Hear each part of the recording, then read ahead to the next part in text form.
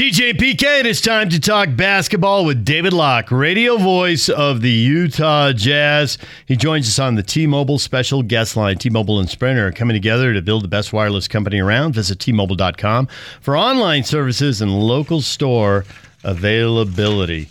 And David's weekly interview is brought to you by the Murdoch Auto Team. David, good morning.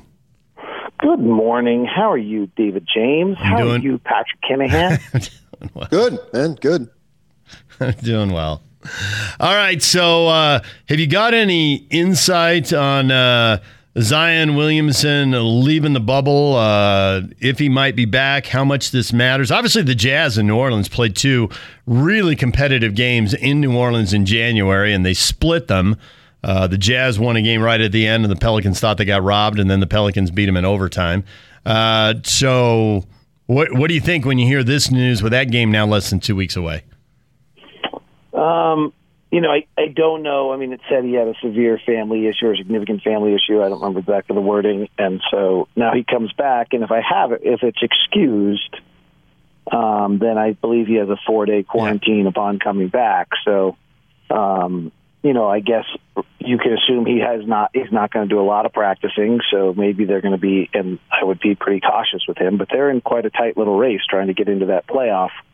And it would be neat for the league if that playoff existed. That would be the first time we've ever had anything like that. So I don't know, anything particular about this, but you can start to do the math on how many practice days he would have, and how much he'd be able, if you're quarantined, you're not getting exercise in. So you're pretty quickly, you can get to a date where you assume he's not at full strength against the Jazz in that first game. So for several years now, when the Jazz practice or play, you've been there, you've been front and center, and now you're not. You going through withdrawals? Yeah, it sucks. Thought you might say that. Yeah, terrible. What would you normally find out in one of those practices and know, and you don't know now, and that's what sucks and bugs you? Well, I'm doing my job, so I think I still know what they're doing because I've been talking to enough people. So I think I still have an idea of how they're approaching things and what they're doing. But, you just can see, one, you can just see where the emphasis is when you go to practice. The others, there's all sorts of times where Quinn stops practice to get into something, and those are the moments where, everything quiets and you listen. And then, you can also tell kind of Quinn will know who he's going to need. This is maybe more before games sometimes at shoot-around, but you can kind of tell on some days, like he'll suddenly be, wildly riding George Niang. And you're like, oh, Quinn knows something about tonight's game that he knows he's going to need George Niang, in some way. I don't know if that's a great example, but you can just see it where his focus is and where the focus is at practice to understand where he thinks things are important and what is important for the upcoming game. You obviously can't get that. And then it's just the other is just the conversation. I mean, whether it's, just Rudy walking off and you happen to spend 3 or 4 minutes with him, or Mike Conley. And sometimes it's about their kids, and sometimes it's about golf, and sometimes it's about basketball. But those conversations matter pretty important, when you actually then have a question or need something, or you see something in practice. There can be a moment in practice where, Quinn's working on something and Donovan and Mike huddle up right afterwards and say something. Well, that's pretty, I'll often then go ask Mike or Donovan, like, hey, I don't know if you remember this, but, what did you guys talk about? Sometimes it's something, but sometimes it's nothing, but every now and then you get a really great nugget. Yeah, having spent many years out on the road, I always thought on the road was the best place to get information because it's just more conducive because players don't necessarily have anywhere to go. They're not going home to their kids, their wife, wherever it might be, or meeting somebody for lunch. And not having that, I feel your pain. I think that it takes a dent in the coverage. As far as the reasoning for not allowing broadcasters there, did you ever get an explanation? What was the reasoning? I think the reasoning is numbers. It gets pretty big pretty fast. If they're holding to 36 or whatever it is, by the time you add every team's broadcasters, I think it gets fast. TV, they're going to do some great stuff. We were on a call yesterday with the NBA, and I don't know how much I'm, totally allowed to share or not from that call. Some of it they said specifically is confidential, but they're doing some incredible things. They have 36 mics under the floor for broadcast, and 4 of them on each bucket to let you hear the sound of the game in a way that you've never heard it before. I think there was something incredible, and it must have been for the finals game. I didn't quite understand it because I don't understand TV lingo. But of the 36 cameras that will be used maybe for the conference finals and the finals, 30 of them are in positions that have never been used before because there's no fans, so now they can put the camera wherever they want. So from a TV standpoint, I actually think they're going to be able to put together some really great broadcasts. From a radio standpoint, we need to revolutionize what we're doing and change it completely and be willing to totally alter what our broadcast is. And I don't know that we've had enough time to prepare that, but looking, if we're going to do this for longer than this stretch, we have to change what a radio broadcast is and take it into many different aspects than what it is right now, because this isn't going to work. So is this the new normal? Hope not, but I don't know. I mean, I don't know what right? I mean, we don't know. I think we'll have fans in stadiums, and so we'll be traveling from stadium to stadium at some point here pretty soon. So, I would hope that means that we're back on the road with the team, just with, doing all the things you're supposed to be doing, masking, social distancing. I would guess that I would think, at some point, maybe our travel is restricted upon getting into cities a little bit. But I would hope that we could have a little bit of intelligence as a country and take care of some of these things with some very easy measures and then get fans back in the building in some level. Indoor is probably more difficult than outdoor, but it's a pretty cavernous space, so it's not indoor with reduced air. So I would hope that we have fans back in stadiums, but we've got to just, as my astute friend Gordon Monson said, stop being idiots. Just say mask up, David. I've been waiting for you to say it. Mask up. That's right. 140 years of doctors wearing masks so they don't breathe into the incision when they're doing surgery and cutting you open. I've always been mesmerized in my career by the power of marketing and the power of messaging. I remember even back to, this is probably a weird analogy, but back to 1320 K-Fan when we first started, I don't know if you recall this, DJ, but we had a phrase that you had to use whenever you mentioned somebody's name. I don't know if you remember this, but this was our whole marketing thing. So whenever you said Ron Boone, you had to say legend, and whenever you said David James, you had to say our buddy.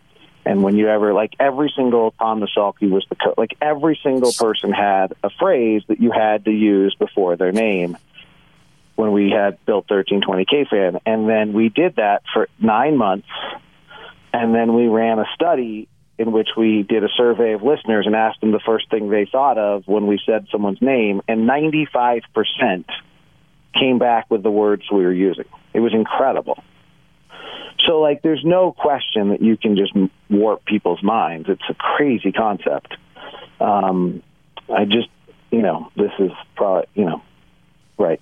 Somehow we've warped the minds that somehow what doctors have done for 150 years is somehow now your freedom. Holy smokes. So is calling them an idiot the best way to go about getting them to do what you want them to do? At some point, yes. Have you ever done anything that when somebody called you an idiot, did you give in? Maybe. Good answer. Tell me more. Tell me more.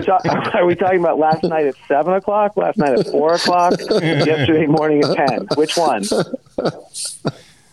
I just don't know that lecturing people is the way to go. No, I agree, but no, sure, But, like, I don't know what you – yeah, I mean, sure, lecturing doesn't work, but, like, when your mind's been warped, which is kind of what I'm talking about, like, and it's not always political. I just think, like, marketing warps minds, right? Like, I got you. Yeah. Right? Like, I mean, why do we start having Oreos with milk? Because they put it in a commercial, right? Like, I mean, this isn't, like, political. This is just the ability to send someone messaging. And so once that messaging is in someone's brain, I don't know what you do to you need to be able to, there's probably some science here, right? So if you've hit someone's brain 100 times in a span of 2 weeks with some sort of messaging, I don't know. What do you have to do? Hit them 150 times for 2 weeks the other way? And so I don't know that you have the capability of doing that. And so the natural instinct on that is to try to do it with 150 times worth of intensity, right? And so that's where you end up then. It gets inflammatory. So, yeah, I mean, anytime someone entrenches themselves into anything, whether it's being, for those poor souls that are a Dodger fan, like they've done this to themselves for their whole lives and they won't let it go, even though it's just the most sinful thing you can do in the world is to like bleed blue. Like, gosh, you'd think they'd see the light, but they don't. So it doesn't matter. It's once you've entrenched yourself, it's very hard to move someone for exactly the. I mean, it's really, I think it is like some sort of math question of marketing, and it's very difficult. David Locke joined us here on 97.5 and 1280 The Zone. I am curious, and I think I've hit you up with this before, but now you've had more time to think about it. As Quinn rearranges the minutes, because Bojan's 30 minutes and 20 points ish are now available. Morgan, is he going to go down the bench? Are we going to see a lot of these guys? Before you were you hit on the fly and you were kind of like, Brantley, Juwan Morgan, Jarrell Brantley, they like him, but ask him to deliver in the playoffs is a lot, but it is an unusual opportunity in these 8 regular season games. How's that going to work out? Or is it just more time for Royce O'Neal and George Niang and more shots for Joe Ingles and Mike Conley? So I think there's 2 different answers here because you twisted it at the end a little bit. So the shots, I think, have to be Mike Conley, Donovan Mitchell, Jordan Clarkson, a little Joe Ingles, particularly early in the offense. Joe Ingles running to the corner instead of running to get the basketball. Bojan used the most possessions in transition of anybody on our roster. I know it kind of seems funny. People don't think Bojan is a transition player, but he was in Indiana, and he was our most heavy transition player this year as well. So, Joe's going to – I think that's Joe's role. And then specifically on Joe, since you guys, love Joe, we all do, but you guys particularly. Joe's game has really changed. He used to take about 4-to-1 catch and shoot threes to off the bounce threes, and now it's even. He needs to go back to being, 4-to-1 catch and shoot threes to off the bounce threes, and that will help his percentage. It will help the team. It's a way you have to replace Bojan's, 5 or 6 threes a game. In regards to minutes, I think it gets really complicated, David, because Bojan's playing 31 minutes a night, and it's not as though there's a bunch of guys that aren't getting enough minutes. So, George is at 14, and I guess you could try to say that George goes to 20. He's only played 2 games all year where he's played 20 minutes. There's probably, I love George, but there's probably a little bit of a moment where certain matchups work and certain matchups don't, and Quinn's probably protected him quite well. But he played 20 minutes in a 33-point blowout against the Golden State Warriors, and he played 20 minutes in the 3rd game of the year against the Lakers when Bojan was injured. And that's it. He hasn't played 20 minutes in any other game all year. So let's say you even do spike him to 20, which seems to be a lot considering he has not done it in any game all year. You still have 26 minutes to go, right? Bojan's now we still have 25, 26 minutes we have to go get. Well, Mike's playing 29. Joe's playing 29. You don't really want them much higher than that, but let's say you give each of them 2 more. We still got 20 to go. So I think you're going to see Emmanuel Mudiay playing just kind of a basketball. I don't know what position. And Royce O'Neal's already playing 30 minutes a night, if I'm correct. I have to look that up, but my memory is he's playing. So, Royce isn't going to go suddenly play 40. So it's going to be really interesting to see how they're able to move those minutes along because they aren't, it isn't as though there's just this natural, easy person that you're bringing in and saying, oh, well, they've been short 12 minutes a night, so we're just going to go give them 12 minutes a night, and that'll start to cover it up. And then when you add in the fact that at some point in this process, Mike Conley's leaving for his wife's birth of their third child, then I think you have, then I do think Juwan Morgan and Jarrell Brantley and some other people have to play. Well, I thought Moutier would get a much bigger role at that point too, for however many games Mike misses. Right. But I just had Moutier getting the minutes for Boyan. Yeah. I want to make sure that Jordan Clarkson stays in the role that he has been in because he's provided a lift. Do you see that happening? I think so, but when Mike leaves, I would assume so. I mean, there is a part that when Mike leaves, then Jordan maybe goes into the starting lineup. But I can understand where you're seeing coming from, and I would think that's the likelihood of what happens. Are there any players on this team that feed more or less off the crowd that will be more or less impacted by this, or it's just the same for everybody and they all adapt and they play pickup games and so what? Don't overthink it. Well, I think you can overthink that one. I mean, I think it's pretty fascinating. By the way, I don't know if this is going to work. I love this idea. I believe they have either 2 or 4 cameras that they've told the players are like fan cams. So, like, if you want to, like, hit a shot and react to the fans, you go to that camera. Like, as a player, so, like, do you want players, hits a shot. You want players thinking about that stuff in the middle of a game? Well, you want fan interaction. You want a fan experience. They think about it during the game anyway. So,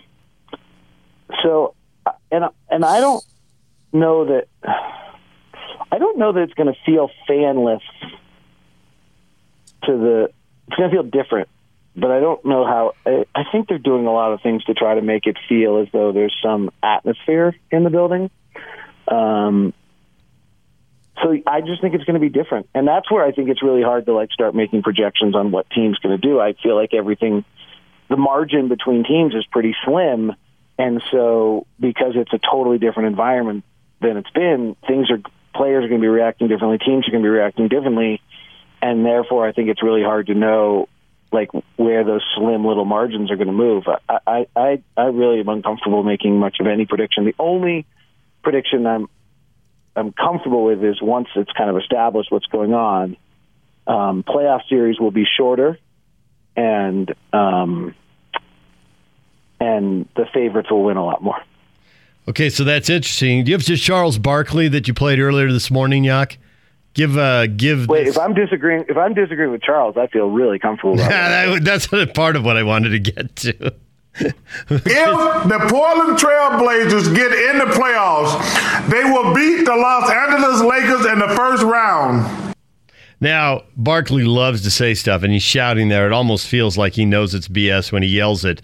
But is there anything? I know you believe the NBA is a league of matchups. Is there anything about that matchup that Laker fans should fear? Well, so the concept would be that Yusuf Nurkic and Zach Collins are back. The Blazers with both of those would be one of the few teams that could be as long as the Lakers.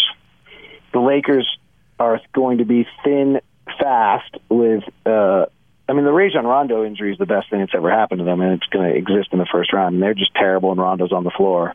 Their assist rate as a team it's something crazy. Like, they're like 65% of all field goals are assisted until Rondo's on the floor, and that's like 30%. I mean, he's just terrible. So that's a great injury for them. The problem they have as a team is that their best lineups are all with Anthony Davis at the 5. Though McGee and Howard have been great. Like, don't misunderstand the value of those minutes they give, but when it's really time, Anthony Davis goes to the 5 and LeBron goes to the 4. Well, they're now thin. They have Contavious Caldwell-Pope and Alex Caruso and Danny Green and Kyle Kuzma, but that's it. Like, unless I'm forgetting someone, they don't have anything else there. So they have 4 guys to divide those other minutes out. So they're going to have a hard time getting small for long periods of time, and that's the impact of those 2 injuries. And then, obviously it doesn't feel at this moment that there's going to be a COVID outbreak, and it does feel at this moment as though the league has done an incredible job and everything is heading in the right direction. But if there is some sort of COVID outbreak and they then lose one of those players, then they're even more limited. David, as always, we appreciate the time. Thanks a lot. Nice chatting with you guys today. Okay. Thanks, PK. You're welcome. Yeah, right. Hey, PK, But you're an idiot. I know. I was thinking that would be the thing when you said the legend and the buddy, and I would have been the idiot if I was doing radio back then. No, I think we would have gone like the bombastic or the caustic or something like that. I prefer lovable, but okay. Yeah, but the branding has to at least be accurate. Like, if you put Oreos in motor oil, that wouldn't have actually worked. Maybe it would have been about his singing. As I said, Oreos and motor oil, PK singing. All right. Thanks, David. We'll talk to you. See ya.